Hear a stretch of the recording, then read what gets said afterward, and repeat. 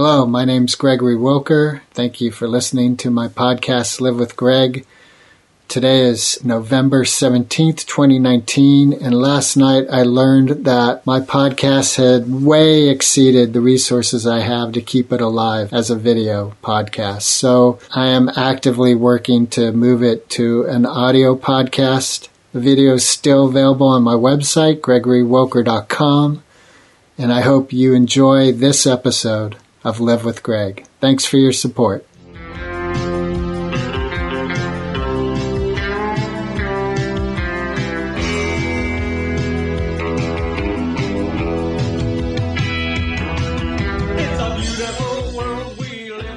Okay, so we're here with a new episode of Live with Greg.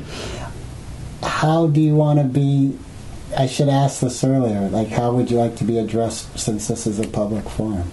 In terms of my name? Right. Or, Sequoia is fine. Is Q okay? Q's great. Really? Yeah, Q's great.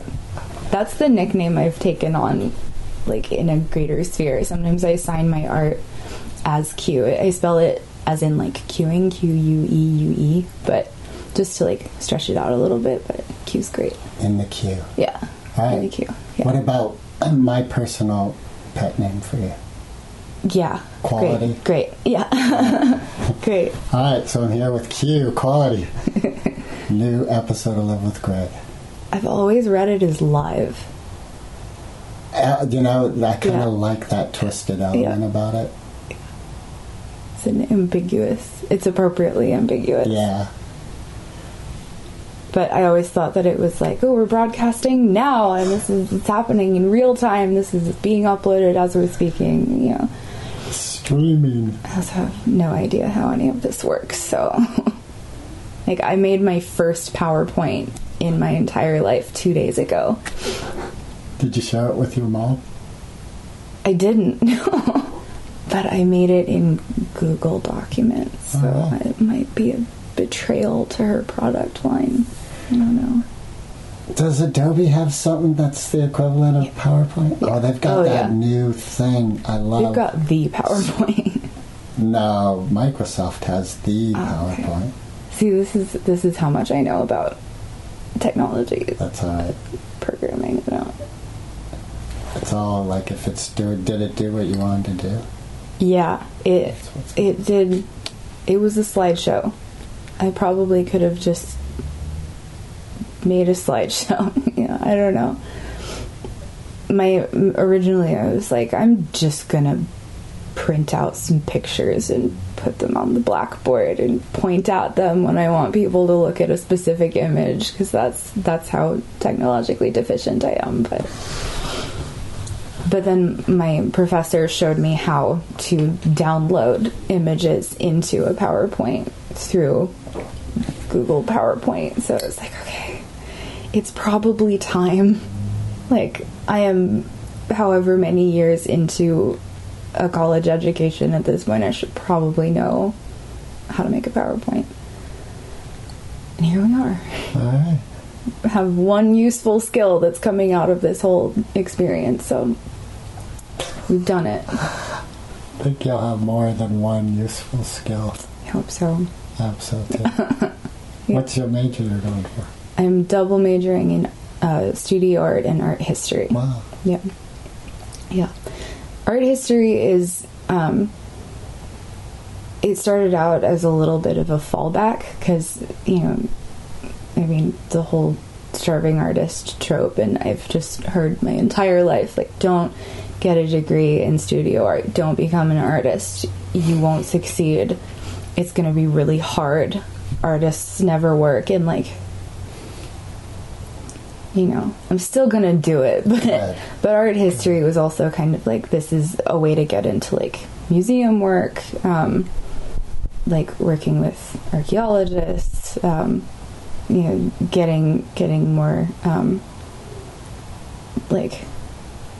because it's easier to get teaching jobs if you have a background in art history as a studio artist, because you have theory to back up your practice, kind of a thing. But I also, academics. the whole politics of academia. Yeah. And I love art history. I mean, it's also out of a personal desire to have theory to back up my work, so this is a good place to start. Cool. Yeah. Did you see that? Do you watch any Netflix stuff? Some. Yeah. Did you see that stand-up routine by the woman from Tasmania, Nanette? No. It's really powerful. I've had it recommended to me a couple of times. I've also been told that it's like kind of heartbreaking.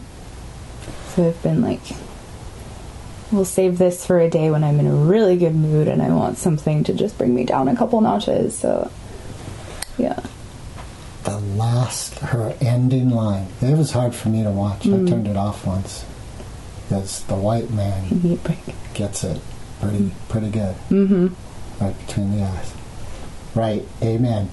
And but her last line, what she closes with, is so beautiful and so powerful and uplifting and transformative. It's worth the pain one might experience in watching it, because it's a painful piece. But she's an art history person. She has a degree in art history. Okay. And art history plays a big part in the story she's telling, along with other elements of sexuality and gender and stuff. Yeah. Okay. Yeah. Okay. But yeah, pick a day where you're breathing. You're not underwater. Although like I said, that last minute, man, is like, it's worth it all. Just like puts a Band-Aid on. That's not a Band-Aid. No, it's more like I turned the oven up to high, and this is why. I believe in the experience of the oven.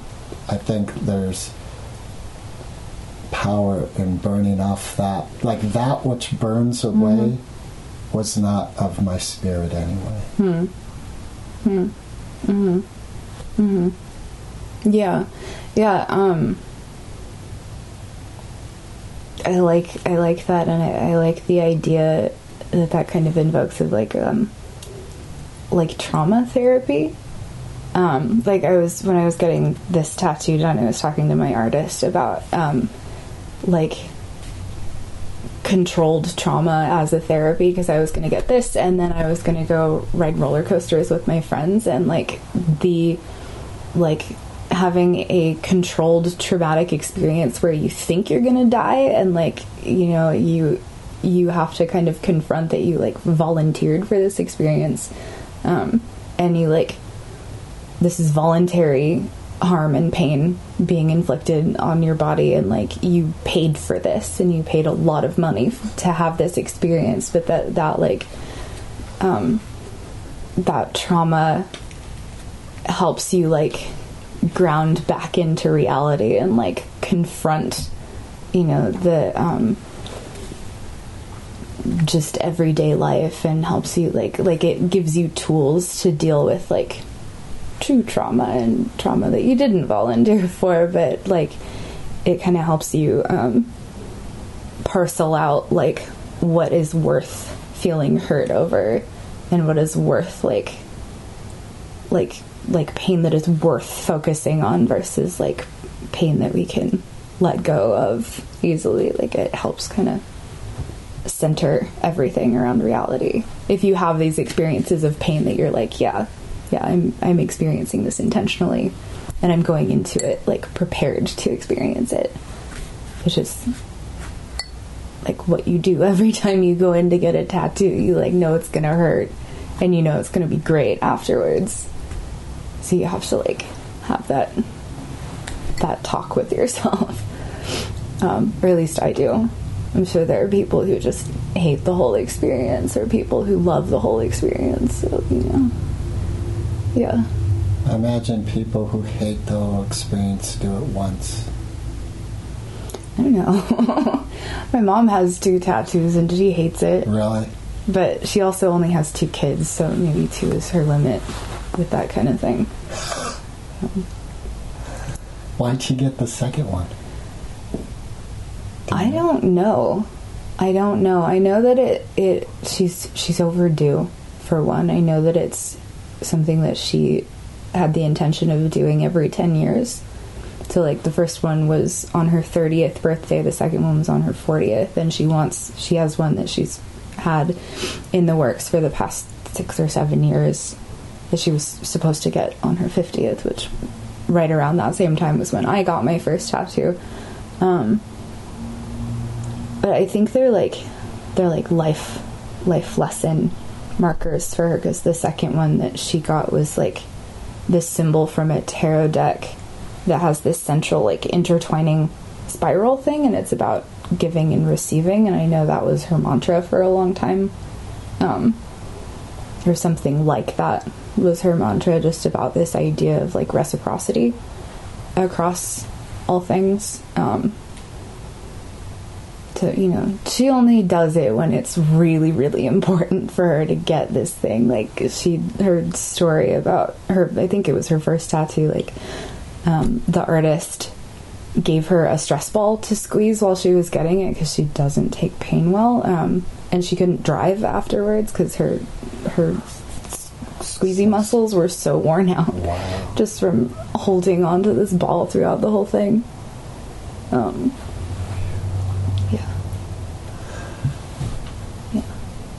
You said a little earlier, like, the pain that's worth concentrating on. And the question popped into my head, is there pain that's worth concentrating on? Is that the end of the question? Well, then now it isn't for me, because then what comes to mind is, from what I've heard, the Buddha said, this world is suffering. That's what this world is. Mm-hmm. And there's a way out. And when you were talking about the controlled pain and volunteering, mm-hmm. I was thinking on a very ethereal level, like, that's what we did coming here. All us beings, like, okay, there's hell. Mm-hmm. And I'm volunteering to go there. Let's figure this out. Right. Yeah. Yeah.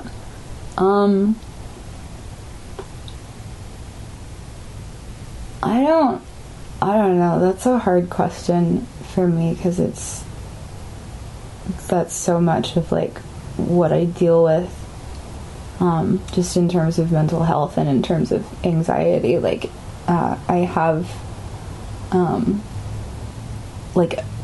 I've called it a death response to very, very little situations that don't actually involve my life. Like, my life is not on the line in so many situations, and the way that I physiologically react to it is as though I were about to die. Like, it's this really visceral, like, I am being attacked by a large predator, and like my body needs to respond in order to get me away from this predator so that I can survive another day.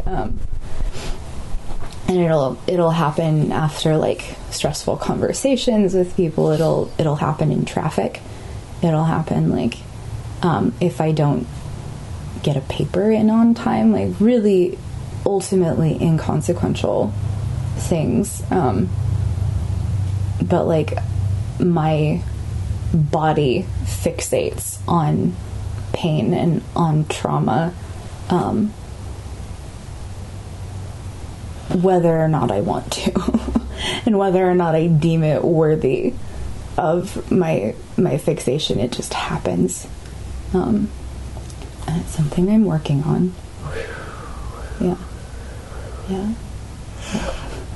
What's blowing me away is recently, like I'd say within the past 24 hours, noticing how my emotions are energy in my body. Mm-hmm.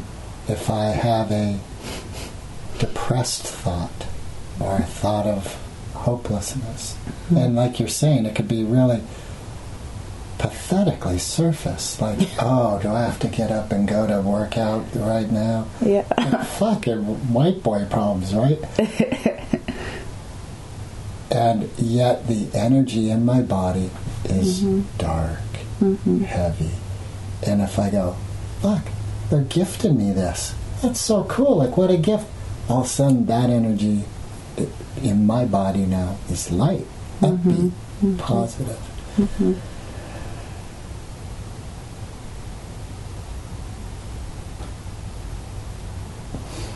So this is sort of like a left turn down into the rabbit hole, if you will. Okay. Because part of what you're talking about in this studying I've been doing,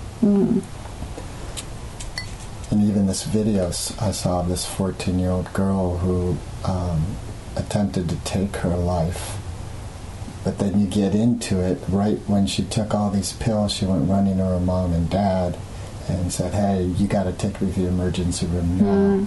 So obviously she didn't want to take her life. However, I think us as children potentially are taking on survival techniques, like this one group I'm studying with, and the woman who's really running the group, and she's doing a lot of studying. She talks about at 4 months old, infants being so dependent on especially the mother for survival are starting to make choices to appease the parents so that they survive. So, that's intense. Yeah, so like if there's a mom who doesn't deal with anger well, and the infant is lashing out like, I'm hungry, and the mom's like, you don't do that with me. The infant's going to cut that off because their survival depends on it. And then we're adults who that programming, we've put that program into ourselves, and now you and I are interacting, and you're not getting angry with me because you think your survival depends on it. But really, for the health of us two adults, it'd be wise for you to get angry at me because there's cause and reason for it. Right. Yeah. And as a healthy adult, I should be able to hear the anger, not take it so personal. But that gets into the worm, the rabbit hole. It's like, wow, how deep does that go? Yeah. Yeah.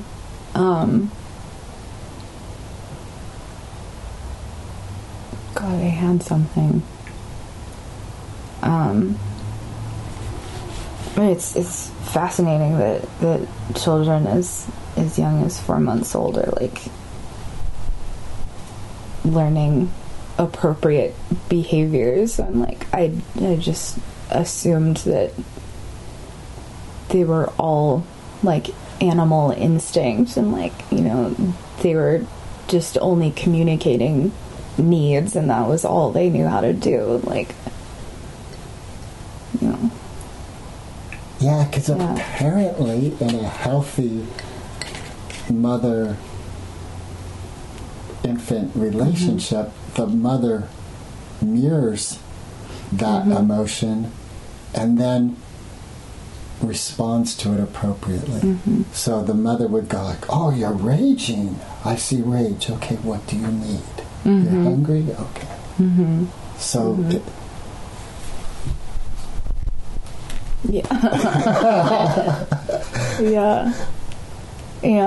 in an ideal parental relationship, I'm sure that's how that works out.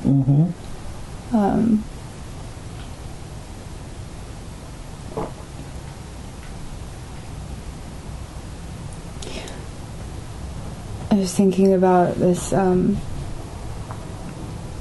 like how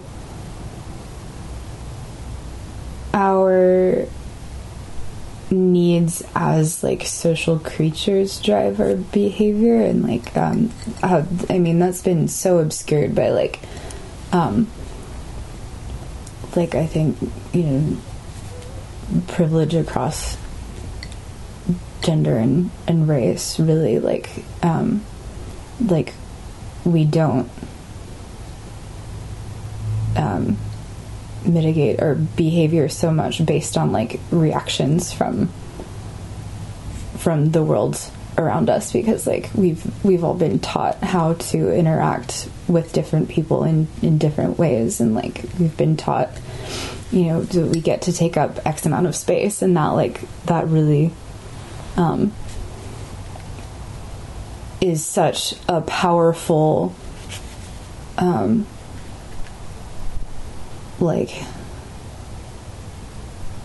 direction or director of behavior for everyone.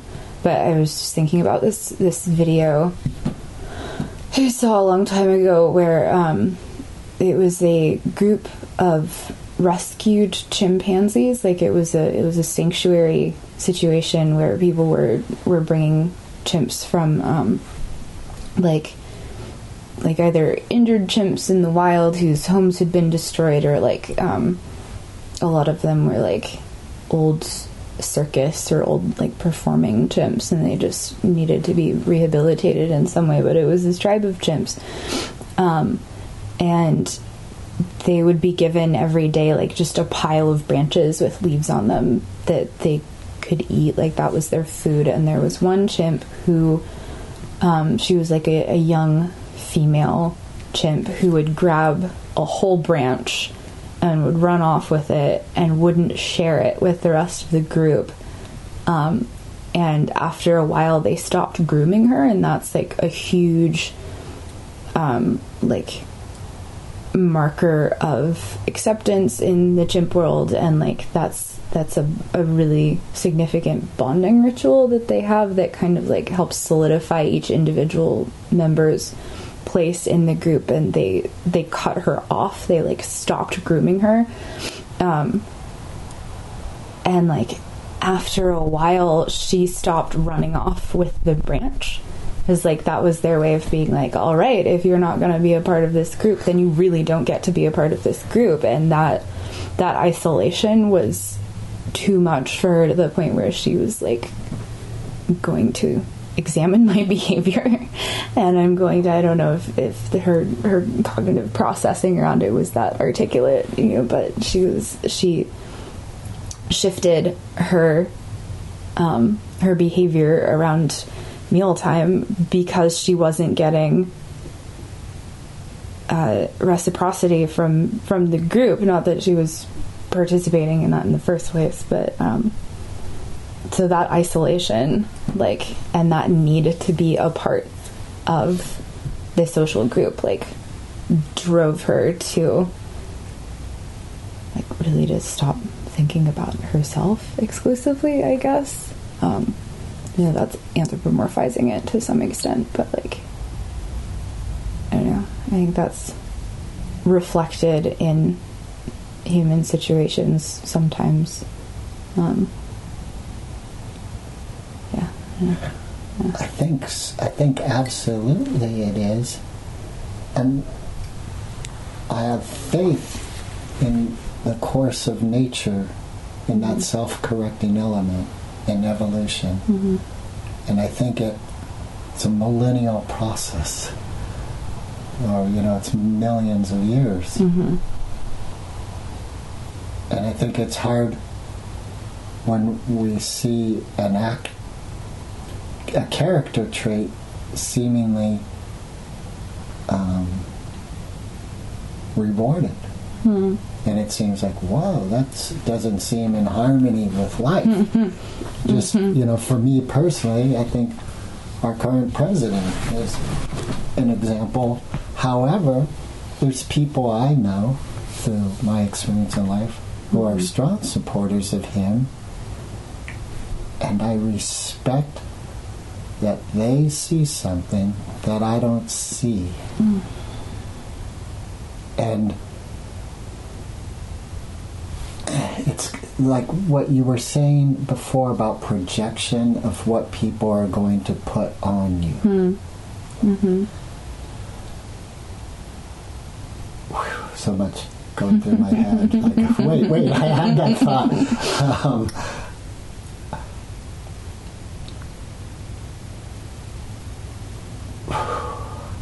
So, let's see if this works. You mentioned how in traffic, that element of fight or flight rises up. Mm. It could be rising up from a survival habit you learned at 4 months old. Mm-hmm. Mm-hmm. And for me, like, the only logic I see is, and you're doing it, is to take responsibility for everything going on with me, emotionally, physically, Mm-hmm. mentally. As soon as I project it onto that fucker or my mom or whatever, Mm-hmm. for one, I've given up any hope or power for me to heal myself, because Mm-hmm. now it's someone else's or something else's responsibility. Mm-hmm. And there's so much evidence I have of how the same thing could be seen differently, and neither person's wrong. And another example is, I was just talking with my youngest sister about a week ago, and she mentioned, like, she said to me, I don't have the same childhood you have. Like, I got hit with a belt and spanked with a wooden spoon, but I don't feel like it's not a big deal, where for you, there's a lot of suffering you have. Mm-hmm. And she's like, and that's for you to deal with. And I was like, wow. So it's almost like here we are in the same room, and she's saying, it's warm and comfortable, I love it. And I'm like, I'm freezing fucking cold. You know, and whose responsibility is it to learn to go get a jacket? Right. Yeah. Yeah.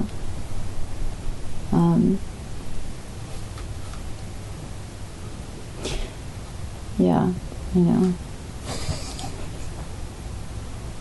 It's just like the way that we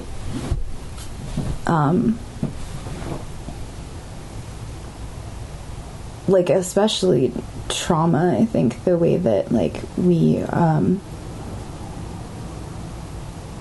take it on and deal with it is so informed by, like, everything in our life leading up to that trauma, like you know,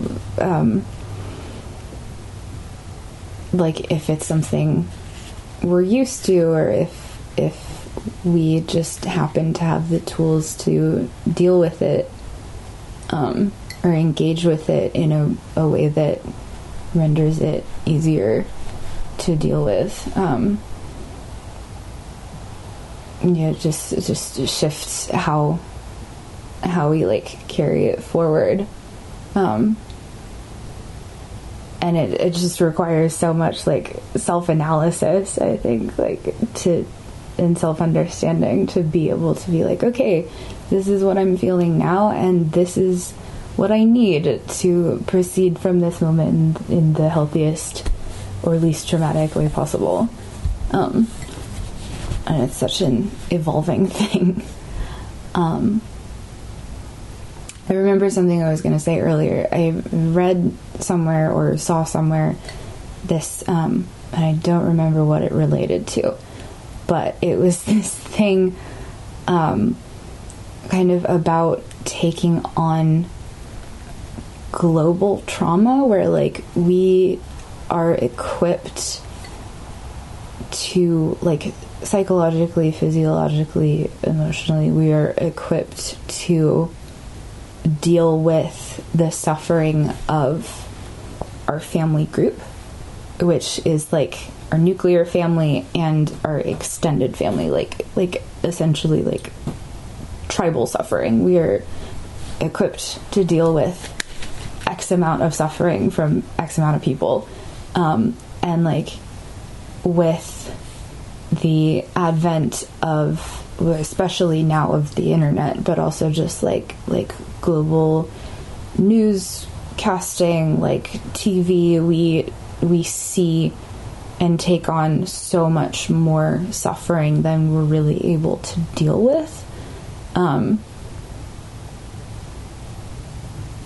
to the point where, like, we either, like, decide that we can't deal with it anymore and we decide to leave the planet of our own accord, or like we just, I mean, some people respond to it by like trying to solve the suffering that they're witness to, or like we abstractify it to the point where it's not something that is even real for us anymore, because we just don't have the capacity for that amount of empathy, and that amount of like internalizing of the suffering of others.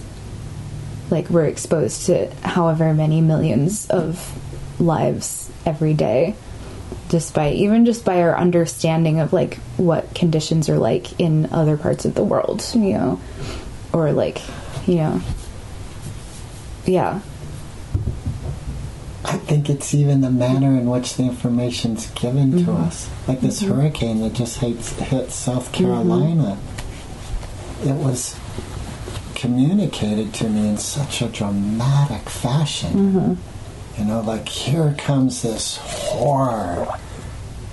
And then hurricanes have been a part of life forever. Yeah. And I would see that from a scientific standpoint. I think it was class 3. Like, yeah, it's a hurricane, but it's not class 5. But the way that drama that it was, so I would feel myself go like, oh. Yeah. Or like I think something that I think about a lot, just especially with like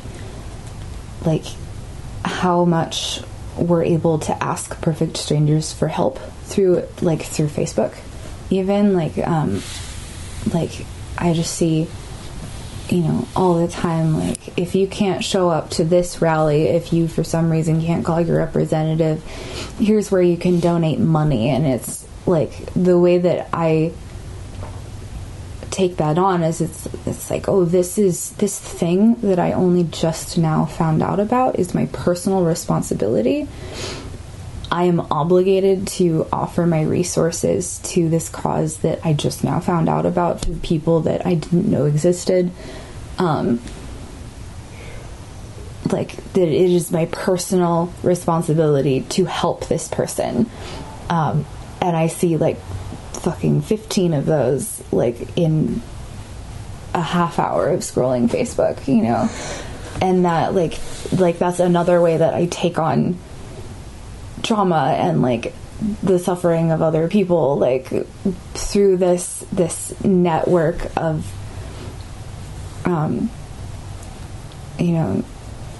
I mean, it's a super legitimate network, and it's cool that people are able to, I mean, it's fucked up that people have to, but like, this person's hospital bill gets paid through their fundraising posts, but I just take that on so much and so intensely, and I have to like dissociate from it to some extent. And like, they're not asking you personally, unless they are, but usually they're not asking you personally. You don't even really have the resources to donate to this kind of thing. You are living your own life. You have your own shit to deal with. You are not going to be the make or break for this person's well-being or this cause, but I think like that tribal mentality of like, because if someone in your family group comes to you personally, or if it's like a dear friend and they're asking you specifically for help, there's this visceral reaction to like, I need to be there for this person, I need to help them with whatever means I have. And like, at least the way I react to these things is like, it's not different from that. Like, I don't really differentiate the situations. Like, it's not different when my dear friend is asking me for help versus when maybe another dear friend is reposting some like fundraising thing, like the feeling isn't different, and my reaction to or my urge to like help is not different, and it's totally physiological. It's not a conscious thing at all. Like if I could pick and choose how I react to things and like the amount of emotional energy that I invest in each of these interactions, like I absolutely would save it all for the people that are near and dear to me, but like it's just not something that my body differentiates, because I'm not neurologically equipped for that kind of thing, and I don't think anyone is.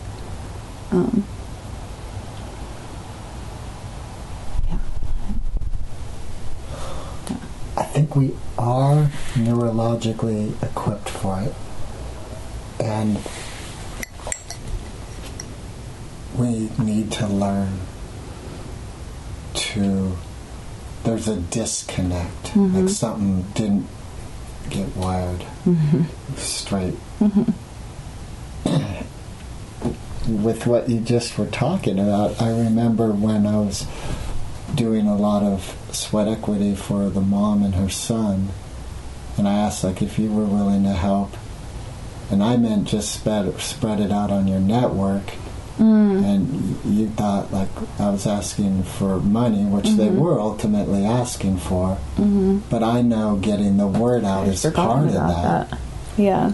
And it's just as, like you're saying, there's I see them both valuable. I appreciated your honesty with your first response of, like you just said, my resources are tapped. I've got just enough for me. I was like, oh wait, that's not what I meant. But I also appreciated the no.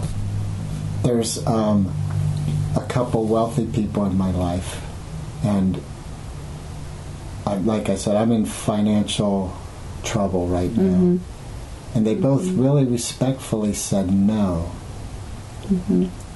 And I had no,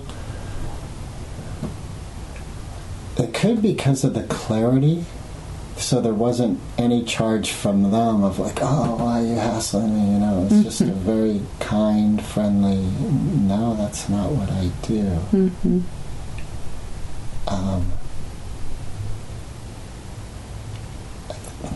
And I think that's the neurological wiring. Do you find that you place... that's someone texted me. No. Do you... Where's the bird? I keep expecting animals to just... I don't know, there's something very like Cabin in the Woods about this room. I just... Squirrels live in the roof. Oh, okay. And if you hear running around, that's squirrels. You may see them running outside, and yeah. I love that about this space. Like, I know that I attach my feeling of worth to being able to say yes. And I take it away from myself when I say no. Yeah.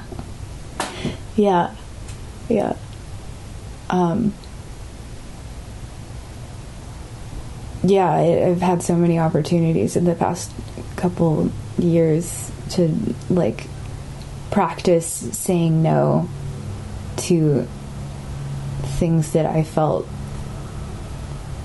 were really important for me to be doing, but then like ultimately I wasn't able to do them for whatever reason. Like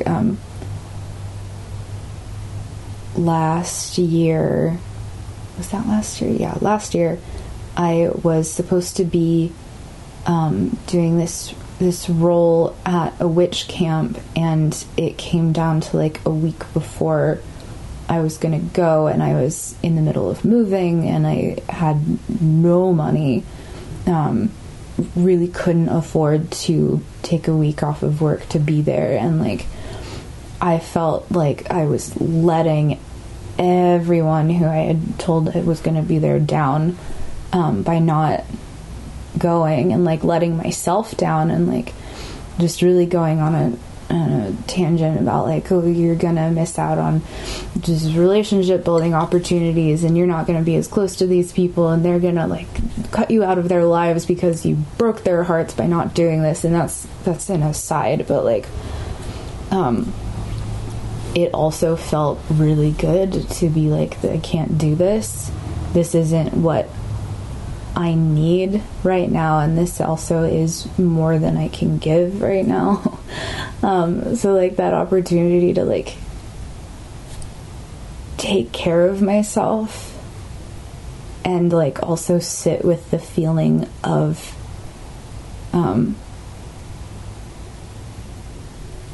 like letting someone down, but ultimately understanding that it was in my best interest, like just really like sitting with the feeling of self-care being difficult but still necessary and important. It was really cool and really hard, but really cool. And to understand that I was capable of doing that was especially good. Like, because I do attach self-worth to like how much I'm able to show up, and like in really specific ways of showing up too, like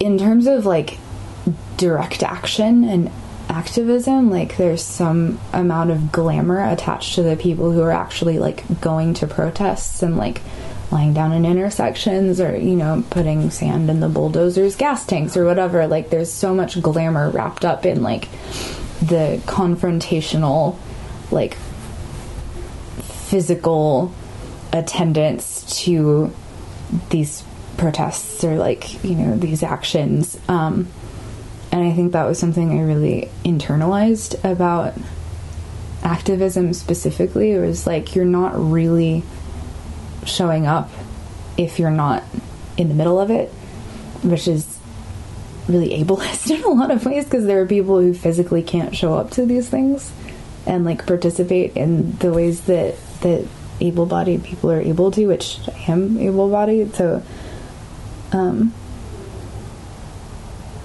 but like that is kind of how I attach value to my own ability, is like, you need to be doing the maximum amount of work, you need to be doing the most exhaustive, most like active role, otherwise you're not helping.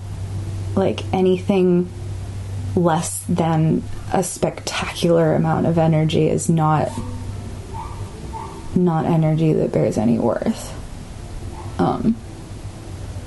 So even just like in my reactions to anyone asking for money ever, like I feel like I don't even see how I can be of use sometimes, because it's not the max. It's not, you know, paying off this person's debt in entirety, so therefore it's totally unhelpful. Like just in the extreme aspect of that, I guess. It's like, if we can flip that, because that, to me, and I suffer in it, is so egocentric. Mm-hmm. Mm-hmm. Instead of coming from a place of community, and my little bit along with everyone else's is going to be perfect. Mm-hmm. Thinking like, I'm gonna save the world. Yeah, the hero mentality. Yeah. Which goes to that piece, I think, of mattering. Mm-hmm. We want to matter. Mm-hmm. And I think it is important to matter. Mm-hmm. Mm-hmm. And if we learn that we matter within community, it's like the drop is just as important to the ocean as the rest of the drops creating the ocean. Mm-hmm. Mm-hmm. there's like some piece about visibility too, I think, where like I know this about myself. I need a lot of external validation to feel like I'm really contributing to anything, and like I'm getting better at recognizing my own power and my own like you know, I did this thing, it did help, it didn't, you know, I'm trying to lessen my dependence on external praise. But like I think also in general a lot of people need external validation to understand that they're doing a good job or that they're helping at all. So I think like it's really hard for me to understand my contribution if I'm not like in a central role around something. Like even just in conducting like rituals, like in witchy circles and in pagan circles, like around conducting rituals, like I downplay my own role in any amount of the co-creation of a ritual if I'm not in like a central speaking role. Because like there are narratives around like what, you know, what power looks like in any given situation, and it's so easy to downplay the power of like even if it's just like I laid the sticks out for this fire and no one saw me do it, and no one's gonna tell me what a good job I did laying out the sticks for this fire, but like we also really needed a fire, and like, you know, the whole like unsung hero thing. But it's easy to devalue the roles that don't get a spotlight put on them. Okay, if we take a ritual and all the and this is me learning, in your experience of ritual, is there always a leader or maybe a minority of leadership in a productive ritual? Yes, sort of. Reclaiming is kind of different in the way it constructs ritual, in that and most of the people who are in reclaiming are anarchists, so there's not going to be like one ideally there's not going to be one like central figure who is kind of calling the shots. But with the vast majority of rituals, there's a small contingent of people who plan it, and usually that same contingent of people are the people who are taking on ritual roles.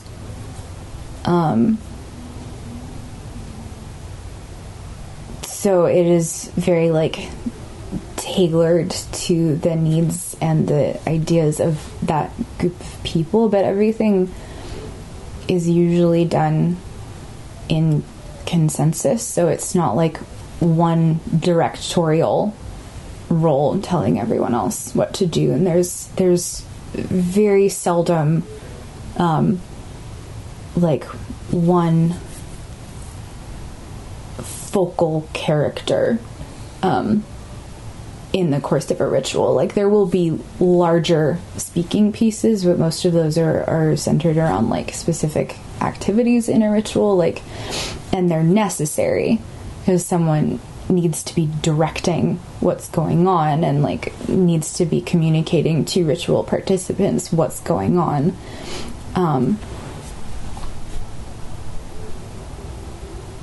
But I think like just the visibility that's rendered by having a speaking role really like results in this glamorization of it. Because like in more traditional pagan groups, there's like a priestess or a priest, and like we still refer to people who are directing the rituals as they go as priestesses, but it's not the same as like, you know, the idea of the the Old English priestess who, like, is the one funneling the magic through her body, and she's the only way that, like, this divine energy gets onto the planet, kind of a thing. It's not like that. It's not, like, hierarchical at all. But it still is, like, deemed with that kind of significance, although, like, the ritual in general is made collectively. Like, from the very beginning. Like, there's the story that's set up by a group of people, there's the ritual itself that's set up by a group of people, and then, like, all the participants, whether or not they know what's going on from the beginning, are creating the ritual. It's not something that can happen without everyone working at it. Do you think there's a propensity for leaders to be unconscious that they only lead because there's people willing to follow? In essence, their power is coming from others.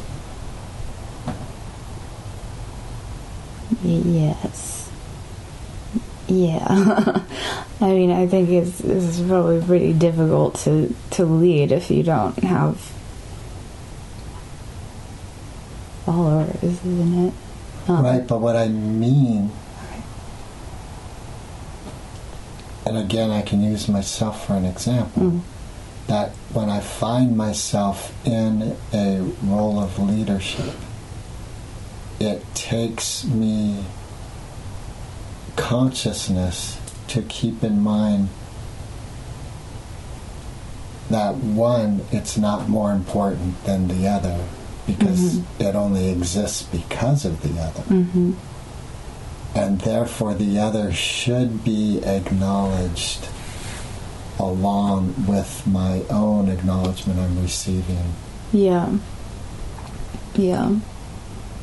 I mean, ideally, that would be the case. I mean, I think in the greater political world, we have a tendency to take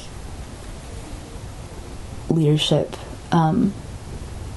for granted. Like, we take, systems of power for granted, and we just assume that this position of power exists inside of a vacuum, because we just don't know how to interact with it in any other way. So in ritual, is part of the ritual, or have you experienced rituals where part of the ritual is an acknowledgement of all participating in the ritual? So you have your focused leaders. Yeah. But is there at some point in the ritual where, like, all right, so that hierarchy is dissolved in that moment, right? Yeah. In I mean, there are so many different formats that rituals can take, and there are for sure, like, rituals where like, there's one person who kind of guides everyone into this place of like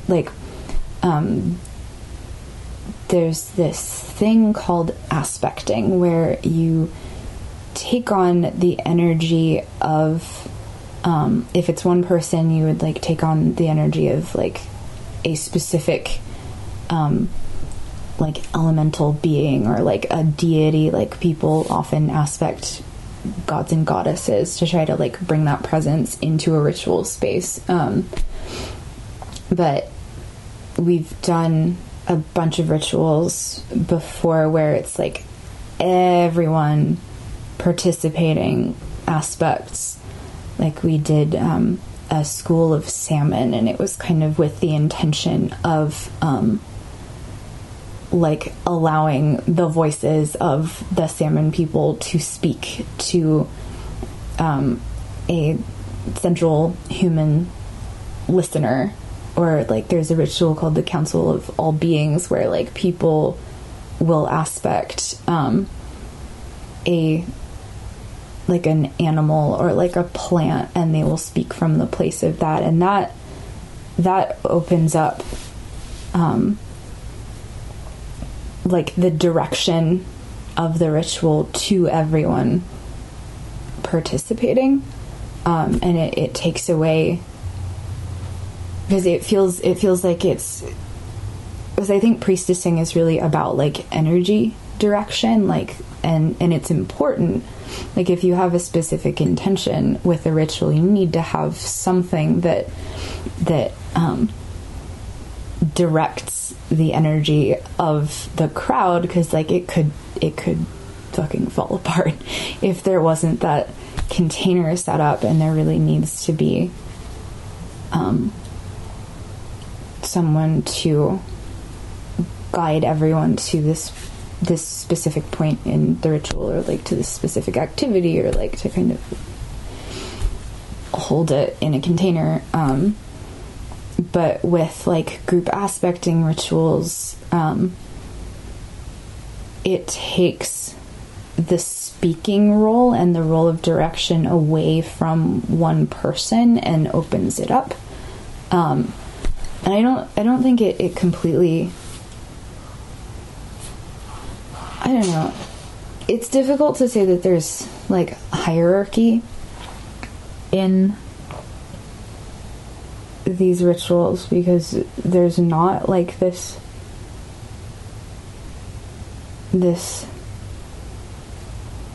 power thing in reclaiming rituals often. Like it happens unconsciously sometimes, but I think like aspecting rituals do kind of eliminate that to some extent, because it's like it's opening up the space to allow in whatever needs to be there from whoever needs to bring it into being. So yeah, it takes the power of direction somewhat out of the hands of the person who brought it there in the first place. But I've also like done some amount of work. Like we did this thing in a camp exercise where we were like working with tarot cards, and we were trying to scry this meaning out of it to like describe roles. We were working with honeybees, like that was our story. We were just focusing on the life cycle and the like the culture of honeybees, and how they have this one central, it's the queen. They have a queen. They have this one thing that holds the whole colony together, and her role is critical, as are the roles of the worker bees and the soldiers and the nurse bees. You know, they all have critical roles, and like that. It's not, I don't know, it feels anthropomorphizing to say that it's these power structures are like, you know, power structures are inherent to their lives, but like they wouldn't be able to survive if they didn't have a queen, and if they didn't have the workers. Like it's a totally codependent thing. But so we were working with that story, and we came up with this phrase that was like,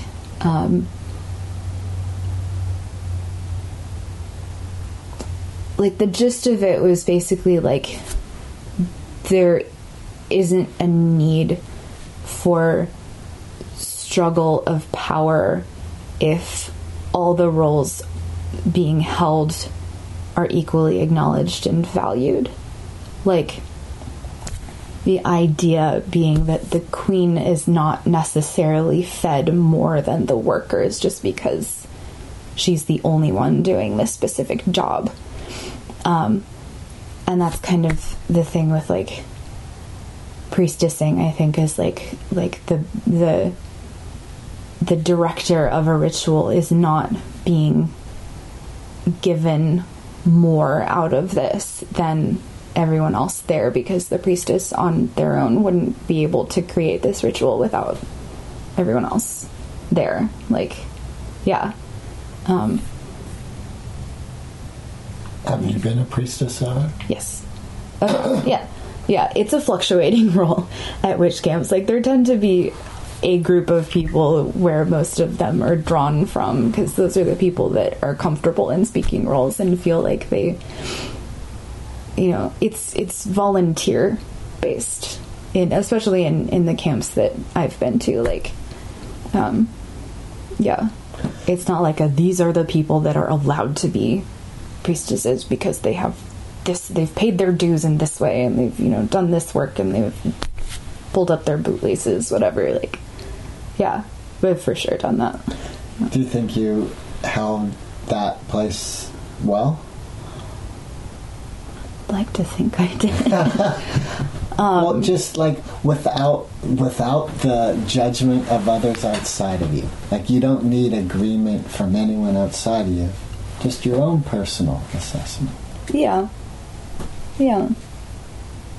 I think so. I mean, there's always this work that I'm doing in roles of great visibility, because I have so much shit around taking up space where I feel like I should not be taking up space, because there may be other people who need it more or something. Like, I always have a lot of guilt around taking up space in that way. So anytime I'm in a priestessing role, there's some amount of like, I shouldn't be doing this. This is too much. I'm taking up too much time and too much energy. I shouldn't be doing this. And like, am I holding this role well? Am I making it about this power dynamic? And then there's also like the rush and the glamour of being the person directing a certain aspect of the ritual that's just, you know, intoxicating. Like, but this whole, isn't there also the positivity of channeling this ritual? Yeah. And that's like, I think that's another thing, like working with the bee metaphor again. Like, a worker bee is not going to be able to do the same thing that a queen bee is going to do. So like but it's also a role not to be devalued. Like, not everyone is going to be able to priestess. Like, not everyone has the right skills. Not everyone has the desire to do so, you know? Like, not everyone can hold this role. And that doesn't mean that the people who are holding this role are any better or more significant than the people who aren't. It's just like, this is a job for people who can do it, not for people who would like to do it but can't, or whatever. You know, I don't know. Okay, this just popped into my head, and it's come up a couple times, I think, in this past month, of women who experienced judgment from just wanting to be a mom. And they were feeling judged, like, really? You know, that's your aspiration? Wow, that's weak. Yeah. I don't know, I guess it's relative, because if we, like you're saying, if we come to this place of life as a ritual, like, I was even thinking of asking you this, can you bring your experience in ritual and everything you've been talking about, of, what's the term for that ritual, like with the salmon and the bees? Aspecting. Yeah. So if you take that, can you bring that experience into the experience of traffic jam? And it's a ritual. And like, all these people, and you're one of them, are now doing this ritual called traffic jam. Right. And can you do it in a manner in which it's productive? Yeah. Well, I've come up with all kinds of weird things to quiet my anxiety when it's not helpful. But that was one of the first ones that I arrived at myself, because like it's so easy when you're in traffic to blame your lateness or your frustration with needing to be in the car longer than you thought on everyone else who's there. Like, you are not traffic. Traffic is everyone around you, right? Yes. Yes. So that was a huge thing for me to be like, I'm another car on this road. I too suck at merging. Like, I'm participating in this. I'm a participant. And it's so easy to externalize it because I'm the only one feeling the frustration that I am feeling right now. Like, this is my thing. But I'm also surrounded by people who also don't want to be stuck in traffic. Like we're all creating this. Right. Yeah. That's what I mean. Like, there's an element of... I just forgot the word.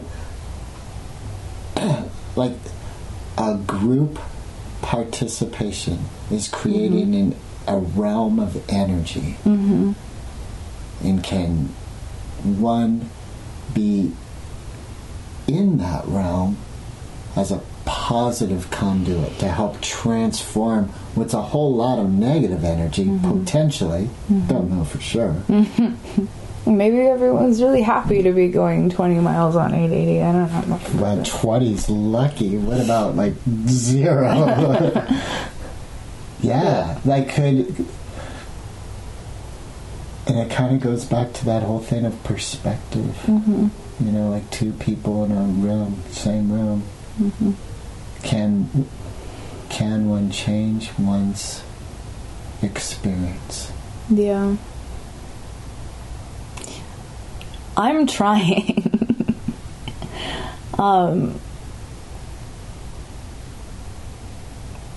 Yeah, God, I try all the time to change my perspective. And I think part of my own personal practice is just compassion. Like, there are people and organizations in the world that I don't give any of my compassion to. But I can see that's kind of doesn't sit well. It's not 100%. Like, you look like you're a little guilty about that. I mean, I'd like to be all peace and love about everything, but I feel like I know too much.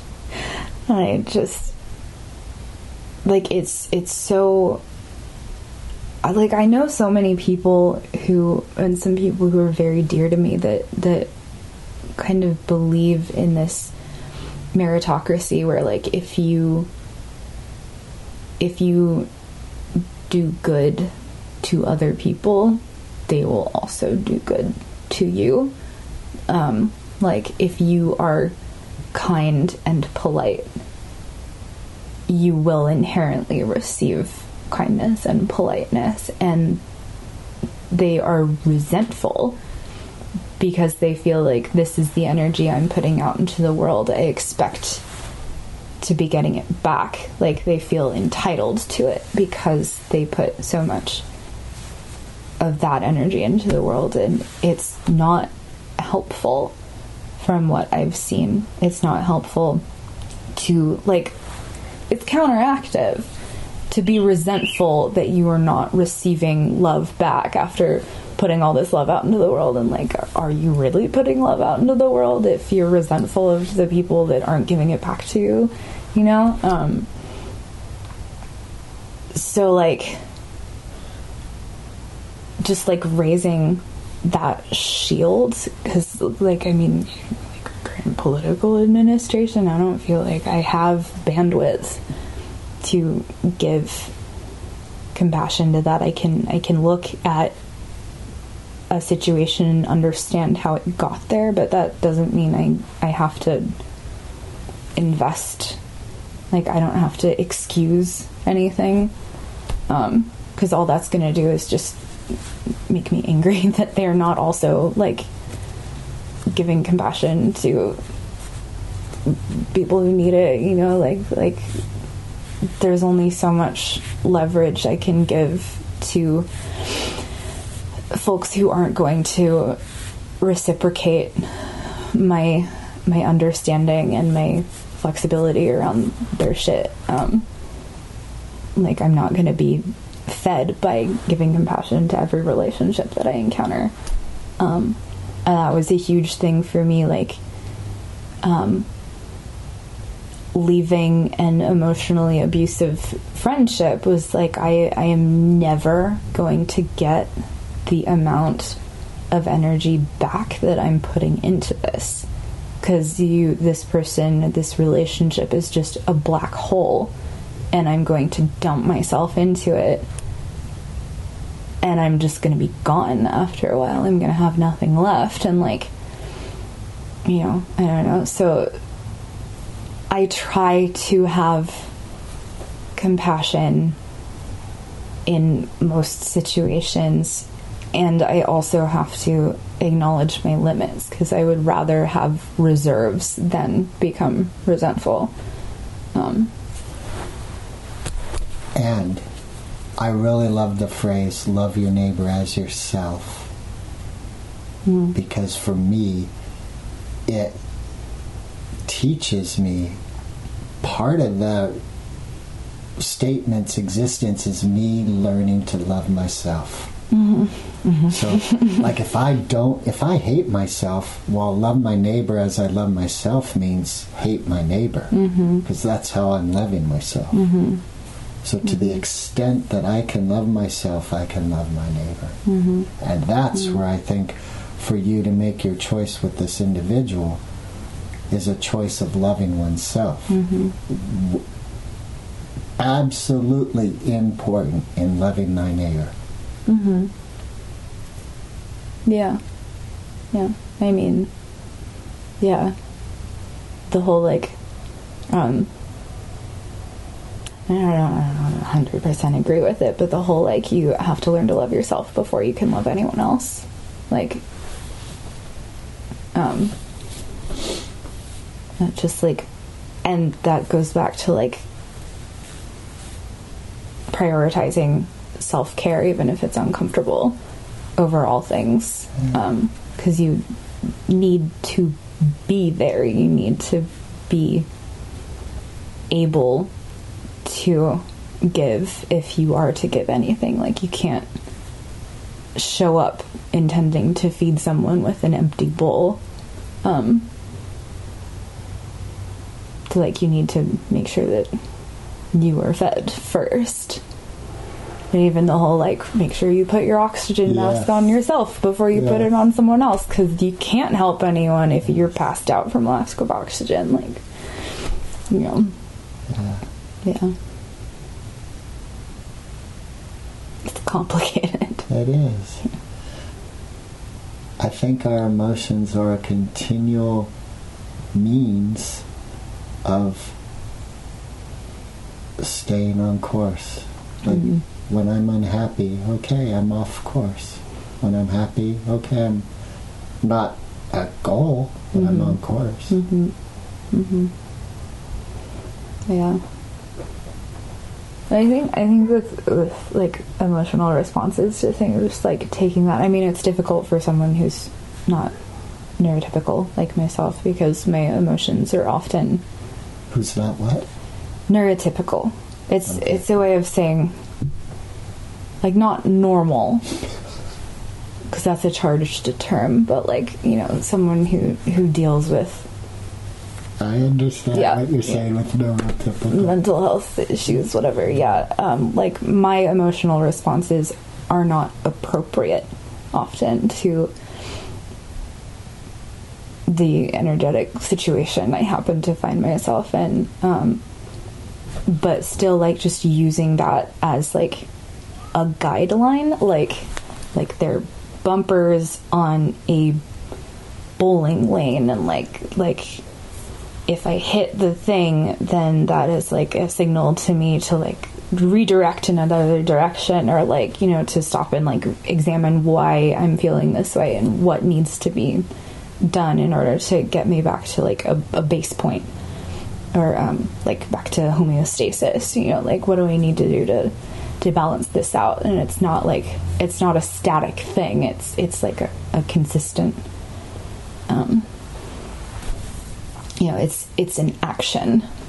It's like active. Balance is active. It's not something that, you know, it's not just about like having 2 blocks on a stick on another stick just to keep it. Like, it's not a static thing. It's about moving the things in order to keep stable. There's some semblance of stability. Well, I think part of why I wanted to do this with you is I think you're someone who is, along with a very strong group of people. I was looking for an academic term. Re-examining normal self and the vocabulary that is being used. Yeah. I love every time I hear some form of communication that establishes our emotions are normal. So, what's the term used? Neurotypical. Neurotypical. Yeah. What I love is I feel that is a temporary phrase because the norm is whatever the moment is. There's a reason I'm feeling what I'm feeling. There is a reason why you're feeling what you're feeling. Yeah. And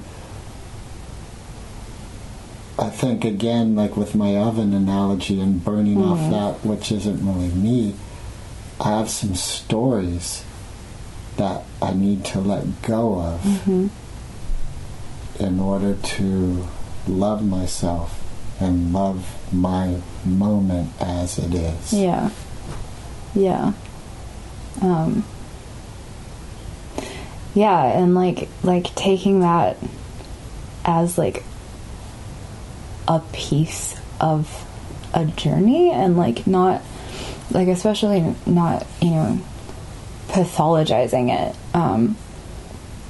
which is, it gets difficult when we get into like issues of mental health, but like it just upsets me so much when I have a friend who is hurting, like especially if one of my female socialized friends is apologizing for crying.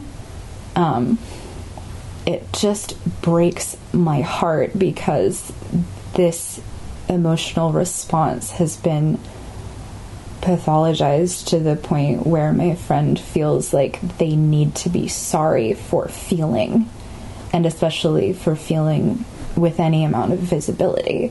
And I think a lot of that is just like not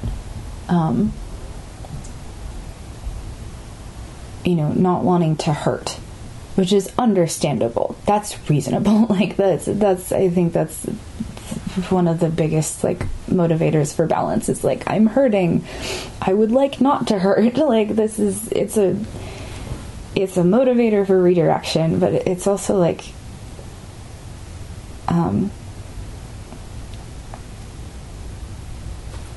it's just, I don't know, it's just heartbreaking to see someone feeling like a burden for feeling. I'm just now at 56 years old. Look what you have to look forward to. Right behind you. Wow, you're doing way better.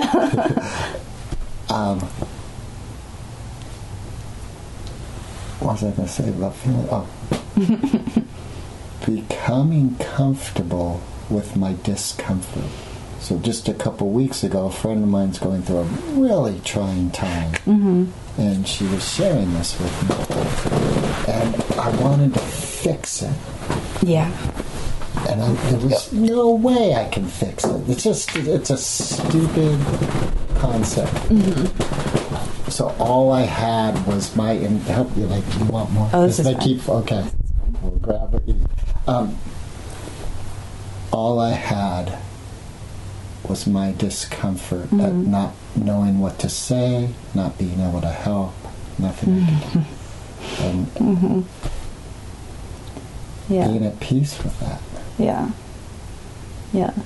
Which is on the surface seems diametrically opposed. Discomfort and at peace, those aren't. So I heard this one monk describe his experience of joy. It's like the depths of the ocean. And on the surface maybe a raging storm. And the waters are churning, but deep down underneath doesn't even, maybe a ripple. There's nothing really. Yeah. Feel that. Something that my mom is really into, and I think it comes from a specific teaching of Buddhism. I don't know though, but it's rooted in Buddhism. Is this like naming of situations and emotions and like a response to situations as either pleasant, unpleasant, or neutral. And it's about like not imbuing the situation with an inherent feeling, but it's more about like just noting our reaction to it in a way that's not like stigmatic in some way, or it kind of removes it from like objectivity. Like when we name a situation, like, that was fucked up, like we are removing the responsibility of that reaction from ourselves and like planting something on that. And I do think that there are situations that are objectively fucked up, just as an aside, but like it's about going like, unpleasant, like this is my reaction to that situation. And it's like an observational way of like interacting with feeling and like interacting with our responses to situations, which I think is really cool. And it's also not something I personally practice, but I think it's cool. Do you think you're personally practicing it in your own way? Probably. Sounds like it. Yeah. I mean, I try to recognize subjectivity in most situations. And I try to acknowledge like how my history and how my socialization and my privilege like influence my responses to things. But I'm deeply analytical, and I just want to analyze every fucking thing that ever happens to me ever. So that's like kind of where that comes from. It's and it doesn't necessarily like shift my feeling at all, but it just helps to have kind of like a framework through which to look at something. Okay, but don't you have experiences in your ritual practice where there is no cognitive explanation? No. Really, you understand everything that's experienced within a Wicca ceremony? Not everything, but I have a hard time turning that off. Like, I don't want to explain everything, but I do want to analyze everything. I want to, like, it's less about building a theory or a hypothesis than it is about just, like, understanding particulates of something, I think. Like, and that is, I mean, my interactions with magic are something that I, like, compromise pretty deeply with you know, my more science-minded brain, you know, like, so there's a lot of ritual scenarios where I just, like, try to be in feeling, but I do think that, like, that's something that I find is a barrier to a lot of how I experience rituals, is this analyzing impulse. And yet you're a good priestess. Yeah. So it's not so...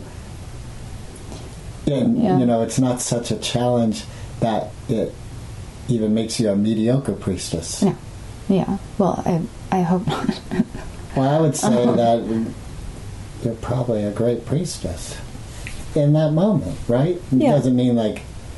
And so you are. Yeah. It's like your cue right now. Your cue, if you get angry at me, you're still cue. Presumably, yeah. Well, you are. Yeah. It's just... Yeah. Without our analytical mind,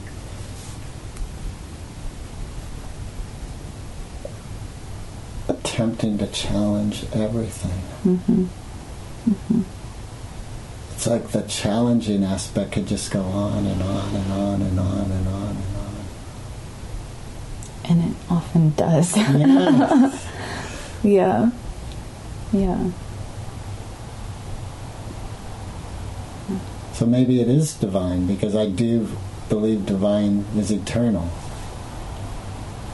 Maybe the challenge is part of the divine. I think that's how a lot of people choose to look at it. Like, yeah. Like this, I mean, the struggle of life itself it's divine, and it is so written in so many creationist texts. Like it is divine will that we are put on this earth to suffer, to experience suffering, like, and it's forever.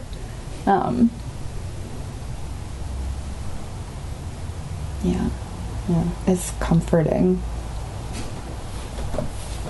Now, did you to just believe that say there's purpose? that you know some creationist stories where, in essence, they say this is hell and you're here forever? Get used to the suffering, because... I mean, suffering with purpose, I think, is comforting. Like, to reason it out. Like, okay, I'm really hurting, but there's a reason. Not like I'm just hurting, you know, for no gain, for no, like, there's no intention behind my hurt. It's just hurt. I think it's just really difficult to, like, exist in that kind of vacuum, like, where there's not a reason for what's happening, you know, in any situation. Do you have a goal in mind? Like the goal of suffering? No, the reason for suffering? Me personally, no. I mean, I think a lot, on a global scale, a lot of suffering is pointless and preventable. like, yeah, I mean, there's many schools of thought around that, isn't there? Like the whole idea of enlightenment as a result of suffering, or like, you know, the vintage Christian idea of like self-flagellation and like bodily suffering as a way to get into heaven, kind of a thing, like which I guess like arguably is another form of enlightenment, but the idea that like suffering yields like peace beyond death,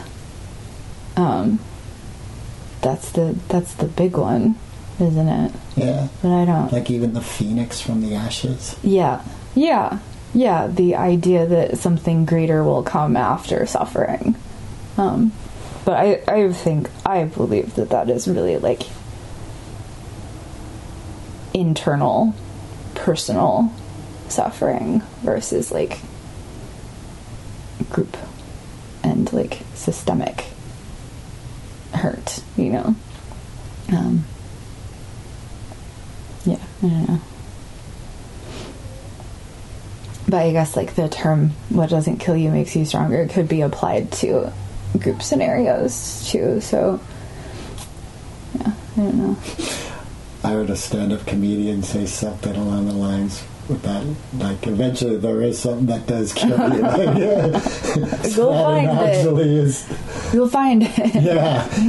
That analogy is only good for a certain point, and then, that right. Killed him. That got him. Yeah. Right. I mean, even like that just made me think of, you know, like you're looking for something, and you're like, oh, I found this thing, the last place I looked, and like, it's technically it's always the last place you look, right? Yes, exactly. Yes. So there's something that's going to kill you after a while. Yeah. It's just a matter of finding it in the last place that you look, right?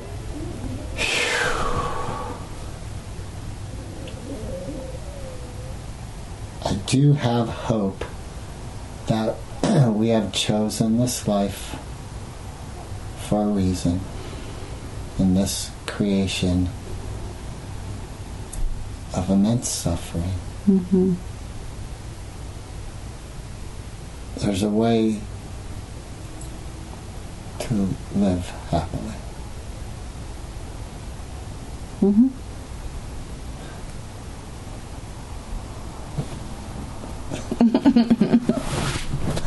It's a beautiful world for you. It's a beautiful world, not me. It's a beautiful world. It's a beautiful world. It's a beautiful world. It's a beautiful